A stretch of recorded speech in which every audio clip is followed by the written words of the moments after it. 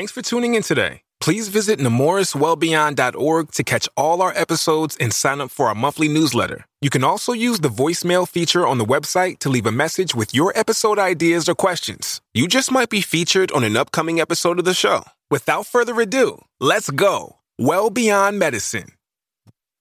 Welcome to Well Beyond Medicine, the Nemours Children's Health podcast. Each week, we'll explore anything and everything related to the 80% of child health impacts that occur outside the doctor's office. I'm your host, Carol Vassar, and now that you're here, let's go. Let's go, well beyond medicine. To innovate is to make change in something that's already established by introducing new methods or ideas or products. Healthcare has always been a hotbed of innovation, though it seems today to be moving forward at light speed, with a wide range of advancements to enhance the efficiency, effectiveness, safety, accessibility, and quality of healthcare services at the bedside and behind the scenes. We're talking healthcare innovation today with two national experts who we met up with at Health 2023, including Dr. Eric Jackson, Nemours Chief Innovation Officer, who we'll hear from shortly. Joining us first is Bonnie Klipper. Bonnie has been a nurse for over 30 years, serving in leadership positions for much of that time. A Robert Wood Johnson Executive Nurse Fellow, class of 2014, Bonnie served as the first ever Vice President of Innovation for the American Nurses Association. Today, she heads up her own consultancy, Innovation Advantage, which helps hospitals and healthcare systems create the vision, strategy, outcomes, and structure to build an inpatient virtual nursing model. An active national voice advocating for all nurses, Bonnie recently authored a book entitled The Innovation Handbook, a nurse leader's guide to transforming nursing. We began our conversation by learning more about her take on the state of nursing in the U.S. today. By the way, early in our interview, Bonnie uses the acronym VUCA, which stands for volatility, uncertainty, complexity, and ambiguity. Here's Bonnie Klipper. It's a little bit of a tough spot, right? And I am trying to walk the line on that. It's very chaotic. It is what we would call a VUCA environment. We are seeing numbers continue to increase in terms of turnover. It is extremely difficult, not impossible, but extremely difficult to retain our younger nurses. So if you cannot imagine all of this like a workforce pipeline, we have the supply and demand as we're putting the input into the supply side from nurses coming out of nursing school, we're burning them out and churning them out. So it's really not helping us provide stability to the nursing workforce pipeline. You contend that there's need to transform the whole way we do nursing. Talk about that. Yeah, it's a clown show. So we no longer have time to keep tweaking around the edges, right? We're in a major state of transformation or disruption, and we have to lean very, very heavily into doing things completely different, right? That means transforming the health system. Everything from how we staff, how we create roles, how we train, how we deliver care, how we document, everything has to be transformed. And if we don't do that, we're going to lose our young nurses because they have no patience with us. We remain as a profession very, very tangled up, and it's difficult for us all to be on the same page with things. What happens is that younger nurses, they have a lot of audacity, more than many of us had throughout our profession. So when they get ticked off, they vote with their feet. And I love that about them because I never would have had the guts to do that. So I think we have to listen to them. We have to include them. We have to involve them. Everything isn't about money, but we do have to compensate nurses fairly. Everything isn't about workload, but their job cannot be undoable. We use these archaic systems that we called workload and productivity and ratio, which is the worst word ever for our profession. So we talk about it like we're making mufflers. How many nurses per how many patients? That's antiquated. It no longer flies. Patients are much more complex. There's an intensity to the workload that we've not seen in the past. Families are very dysfunctional and very dynamic.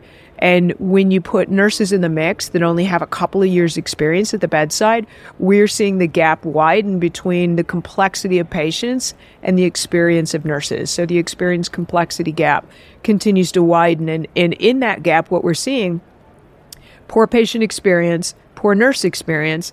Also, we're seeing untoward events, more of them. So falls, errors, we're seeing documentation issues. We're seeing a lot of negatives that are happening out of what we continue to try to push as this ratio, very, very rigid system. So we have to change it. We have no choice. What are the young nurses telling you, especially the ones perhaps that you've talked with who have walked away, that could be brought to bear to make the system a little bit better? I'm thinking maybe digital technology. Yeah, that's a really interesting question. So young nurses, I mean, I have the good fortune to be in a fair amount of hospitals around the country. And young nurses, I mean, I've had them tell me that they would rather work at Starbucks and share an apartment with a friend than go out on their own, rent a nice apartment, and have a job that's just crushing them, burying them. The workload is so hard and the complexity is so hard. So I think we're at this very, very pivotal time where as a profession, we have 5 generations right now. Literally, we are seeing our traditionalists, our boomers, our Xers, our millennials, our Zers, and everyone has different needs. Everyone communicates very, very differently. And if we can't figure out how to speak everyone's language, we will continue to repel and to lose nurses.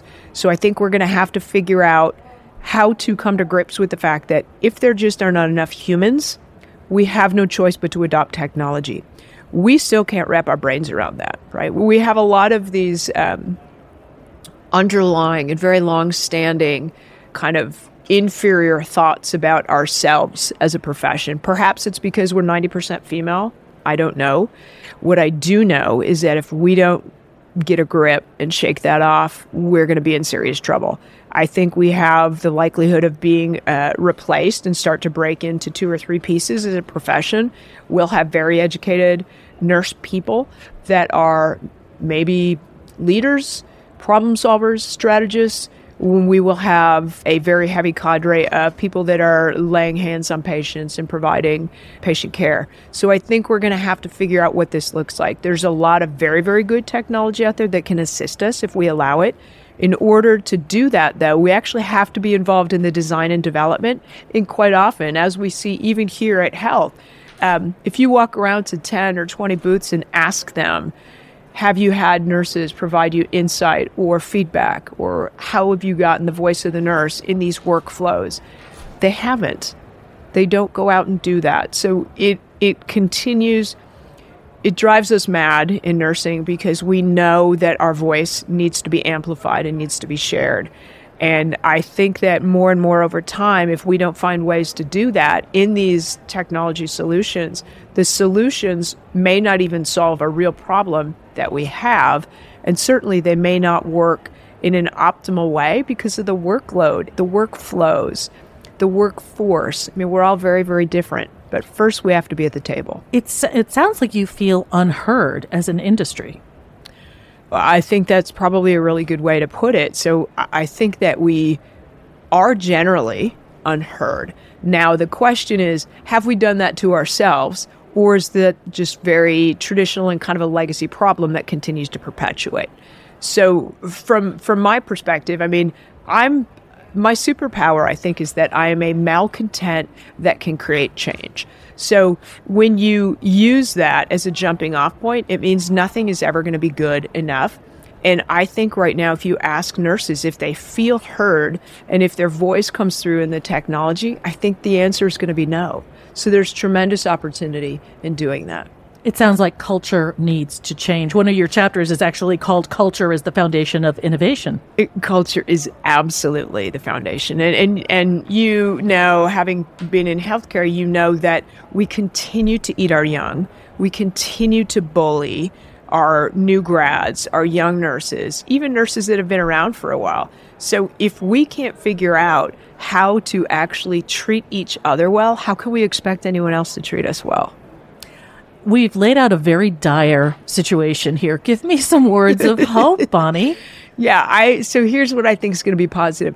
I think young people, they're chomping at the bit. They want to get involved. And that's actually what gives me hope, is they have brilliant and amazing ideas. I think we need to unleash them. I think we need to let them get out there and do their thing, work their magic. These are tech natives, right? They're not afraid of technology. So let them go. Let us figure out how to create better systems, whether it's around documentation, whether it's around how we're going to use our EHRs, whether it's around how we're going to use predictive staffing. We have to stop fighting the systems and instead make them better so we can trust them and adopt them. We're running out of excuses. Talk about what it takes to create a future-facing care model, which is another chapter in your book. Yeah, absolutely. So in my opinion, to be future-facing, it means that we really have to take a step back and think about what is the care that we want to deliver to a patient? Are we seeing the patients in the right location? Right now, we still are very, very heavy on fee-for-service, putting patients in hospital beds and treating them there. As we continue to work towards value-based care, it will begin to make more sense to us to put patients in the most cost-effective place to render care. And in many ways, that's their home. So hospital at home continues to grow. We still have the CMS waiver that is paying for hospital at home visits at the same rate that you are paid for an inpatient visit. So financially, that's worthwhile to hospitals that deploy that methodology of care delivery. I think we also have to start to think about not only where's the right place for patients to receive that care, who's the right person to deliver it? So in nursing, because we have kind of navigated through the system that we've created, we still use nurses to do a lot of functions that we do not need nurses to do. So about 36% of our time is actually spent on non-value-added tasks and documentation. Imagine what it looks like if you have a service robot on every patient care team that does the hunting and gathering and fetching. So I'm no longer running down and getting my central line tray or my Foley kit, but rather I'm having a robot go get it and bring it to my room. Imagine what it looks like if we change up the care teams and make sure that the nurses are operating at the top of their license instead of doing a lot of things that they don't necessarily have to do. Now, I also don't want to negate the value in that, right? So nurses shouldn't be giving baths. We really shouldn't be getting patients up in chairs. We really shouldn't be feeding patients. However, there's a lot that happens during those interactions that's very valuable. We're doing an assessment. We're doing skin assessments. We're trying to see, is the patient capable of eating? How well are they doing? What's their mobility? So a lot of those pieces are intertwined, and it's not just as simple as don't get patients out of bed anymore, right? It's much more complex than that. So I think we have to figure out, how do we get the right people at the bedside doing the right thing? We also know that the documentation burden, we call that administrative burden now. Documentation burden, it's ruthless. So we're spending 36% of our time on non-value-added tasks and documentation. It's very difficult for physicians and for other disciplines as well. Why aren't we moving faster into a system that allows us to do voice-activated documentation, right? We're using ambient computer vision and ambient computer sound in patient rooms to detect falls and to assist us with virtual nursing. Why aren't we using that technology like Siri or Alexa to document repositioning a patient, emptying a catheter bag, feeding a patient, changing a dressing? It feels as though that should happen much quicker than it is. And we've had technology around for probably 15 years for physicians to do voice-to-text documentation, right? We've had Nuance, we've had Dragon Dictation around for a very long time. The reason that we didn't use that for nurses predominantly was the cost. But wouldn't it be worth it in the end? It would be absolutely worth it, because those are among the pain points. So those are some of the reasons that, and if you put yourself in the brain of young people and you're thinking, you know, it's an entirely different world today than it was. I graduated 30 plus years ago. It's an entirely different world. So you think about what nurses are doing at the bedside, and it's sort of like just one more pebble in that bucket, and literally eventually that bucket's going to tip over, right? So my meds are not all here when I need to give them. All of a sudden I got a call because imaging is coming faster than they said they were, and my patient's not yet been fed and had their meds and up in a chair. I have to get my other patient ready to go to surgery. I have a discharge that's antsy and wants to get out the door. I have to complete all my documentation, and I got to get all this done within a certain time frame because I also have to pay attention to all of the quality and safety metrics and the documentation that we do. It's just like we keep giving them reasons to make the job undoable. Instead, I would say, let's rebuild the job and make them successful. Let's figure out how to do that instead of giving them just one more reason to leave. And like we talked about a minute ago, young people, these guys, they got no patience. So when we do stupid things, they're gone. And it's because we've given them the reason to leave. Where do you see nursing in 10 years, 20 years, when the new nurses who came out in May are the nurse leaders? Where would you like to see the industry? I think we're going to look entirely different. I really hope that we're much more interdisciplinary on the floors. I don't have a crystal ball, but assuming that all of the value-based purchasing kinds of things and value-based care happens the way that we believe it will, I think we're going to see the sickest patients in the hospital. And what that means is that we're actually going to have to dial up on our home health processes because we've kind of gutted those. So we're going to have to dial up on that. And if you think about it, it's the same workforce, right? Nurses. So we're going to have to figure out, how do we create that shift? Do we shift them from acute care inpatient to home care? Do we shift them from acute care inpatient to post-acute or long-term acute care or other things? So we have a finite supply. We're going to have to figure out how we shift them. What are the barriers to getting to that future state? I think with all due respect, I think it's often us. I think it's difficult for us to think about things differently and to move fast enough to get there. I really would love to see hospitals and organizations around the country move quicker through a small tested change, through rapid cycle change processes. Whether you adopt a Six Sigma or a lean methodology or a human-centered design approach, I think we're going to have to get much faster at testing what works. And the biggest issue with change is honestly hardwiring it, because it's very difficult to change. And right now, we're at a point that there is so much change that you might, if you were a nurse and you take a week vacation or a 2-week vacation, you might come back and literally not know, am I supposed to document here today, or is there a different flow sheet, or am I supposed to call this number if somebody's late? So much changes. So I think we're going to have to do a much better job at change management and hardwiring things, and then let's automate everything we can.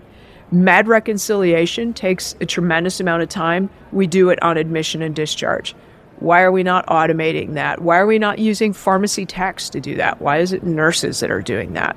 So I think that this is where we're going to have the opportunity to literally just continue to push hard on all of the disruptions and try to put things back together very, very differently. Bonnie Clipper is the founder and CEO of Innovation Advantage and the author of The Innovation Handbook, a nurse leader's guide to transforming nursing.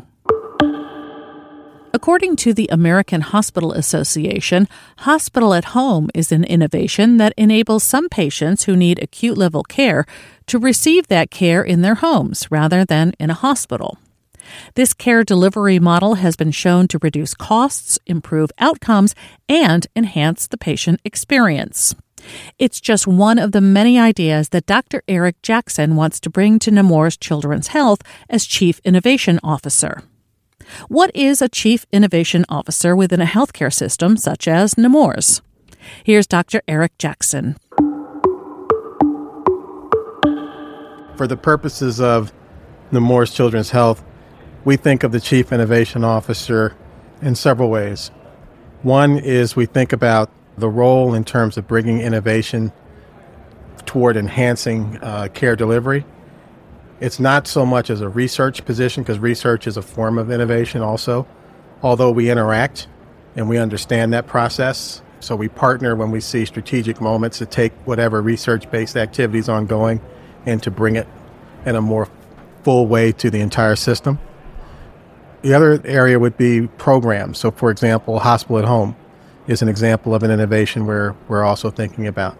Another domain of interest includes that of strategic partnerships with startups and various commercial entities that advance the care of children and align with our core values and the things that we're working on. So we're always paying attention to that. And some of those activities may include investment opportunities. So that's part of the portfolio of actions that I have so far. I want to go back to the panel that you did here at Health. And the panel was called An Introduction to the Technology and Human Aspects of the quote-unquote new children's health care.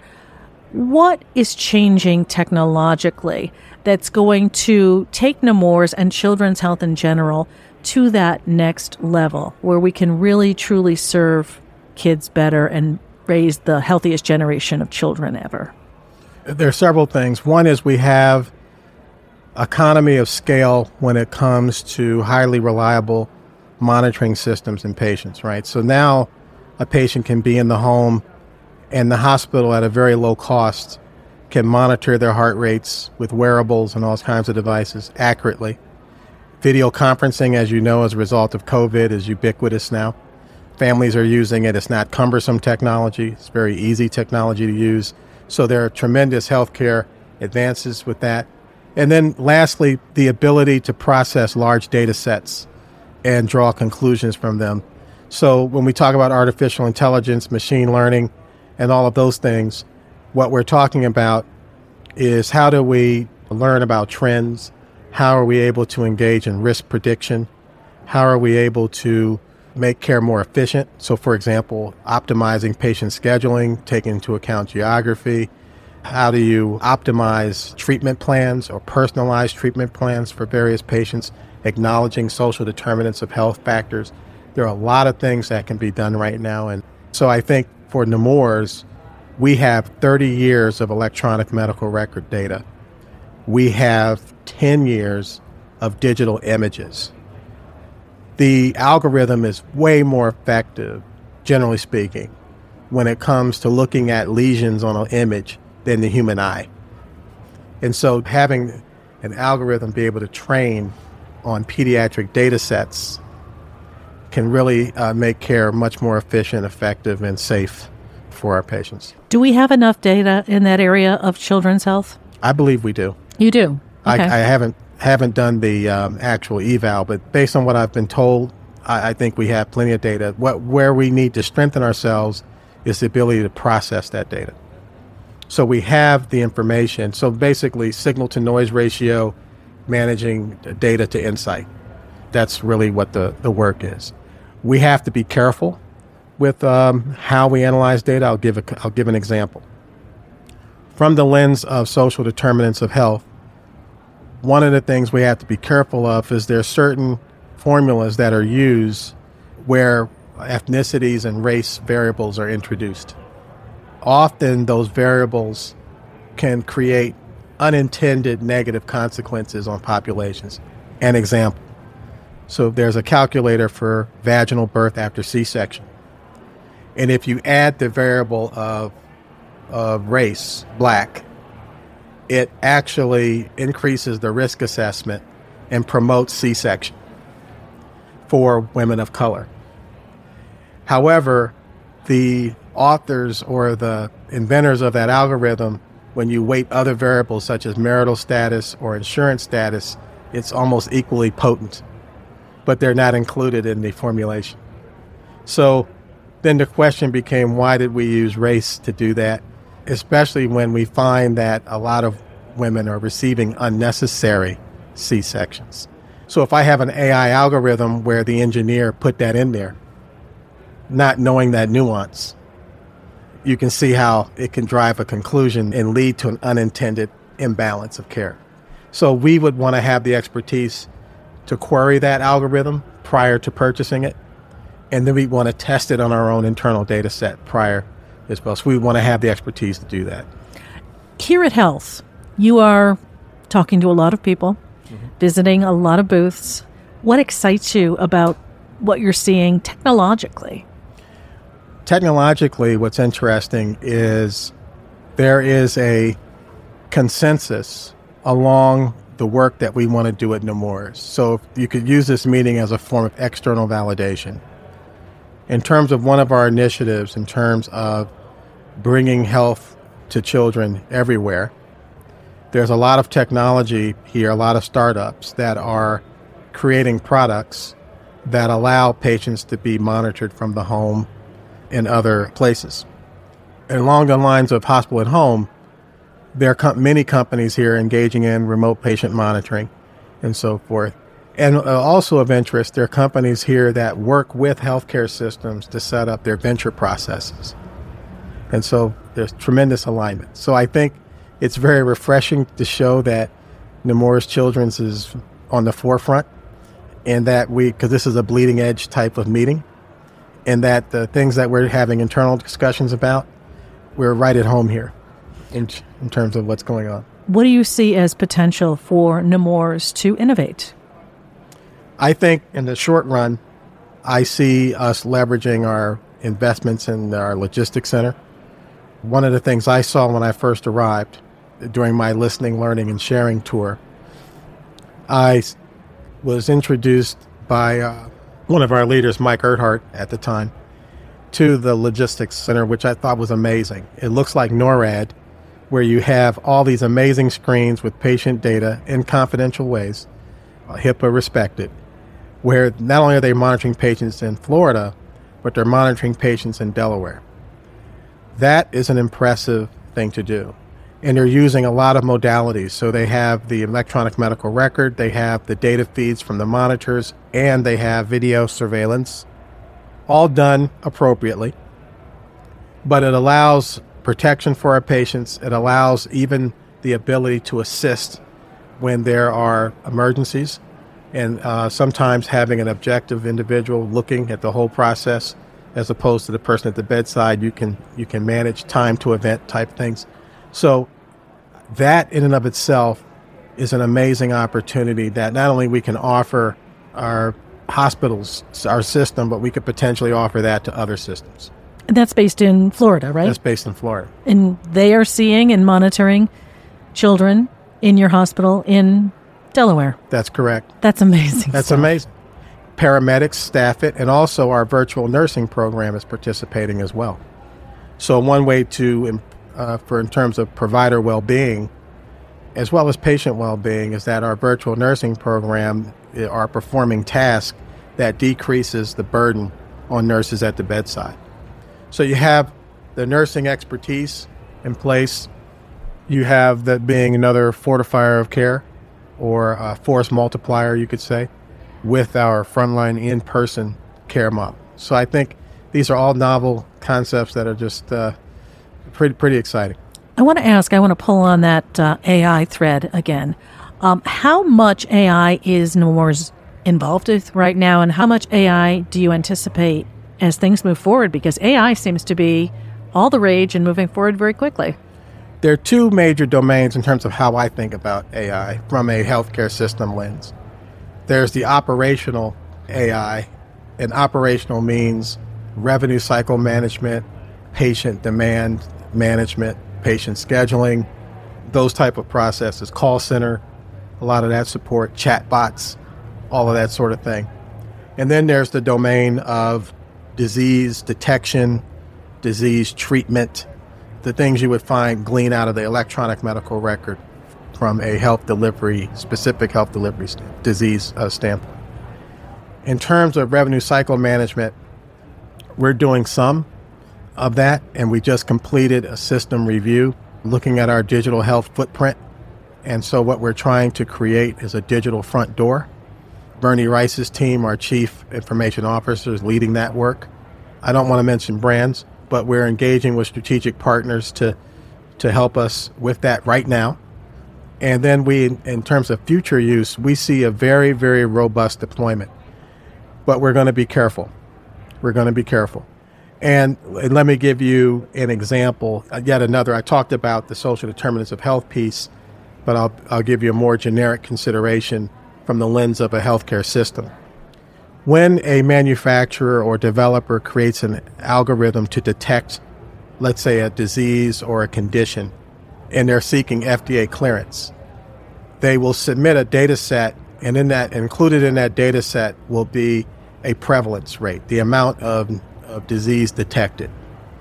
Well, one of the things that we would want to reassure ourselves prior to purchasing such a tool is how does it match with the actual prevalence rates in that disease that we have? So if the prevalence rate, for example, and not to get too techie, but just to give an example, let's say is 20 or 30%, but in our system it's only 5%, that impacts what we call positive predictive value and negative predictive value of that test.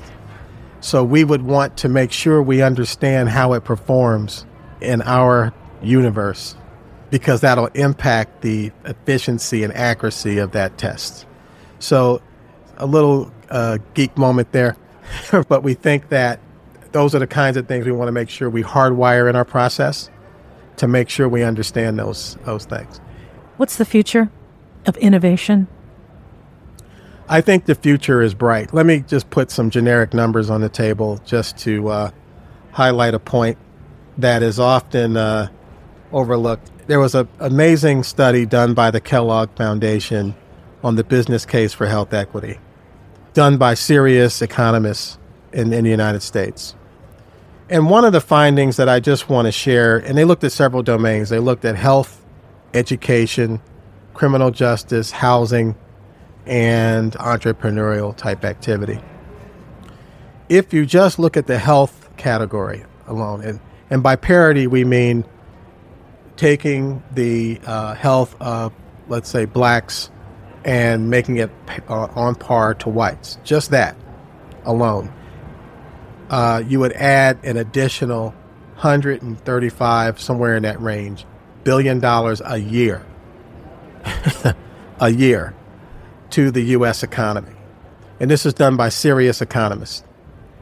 If you were to actually extrapolate to 2050 for all those categories that I mentioned, parity, you would add $8 trillion to the GDP. Now, when people hear numbers like that, they think this is really not possible. This is fanciful type of thinking. But it turns out in the state of Delaware, a little-known study was performed. It was published in 2013, but it was data from 2009, and at ChristianaCare and on adults, but it's relevant. They were looking at colorectal cancer, and they noticed that black patients were experiencing higher degrees of cancer and mortality. This is before the Affordable Care Act.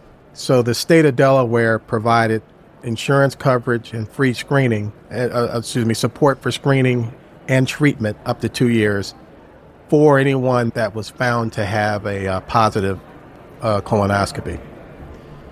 What they found was something very interesting.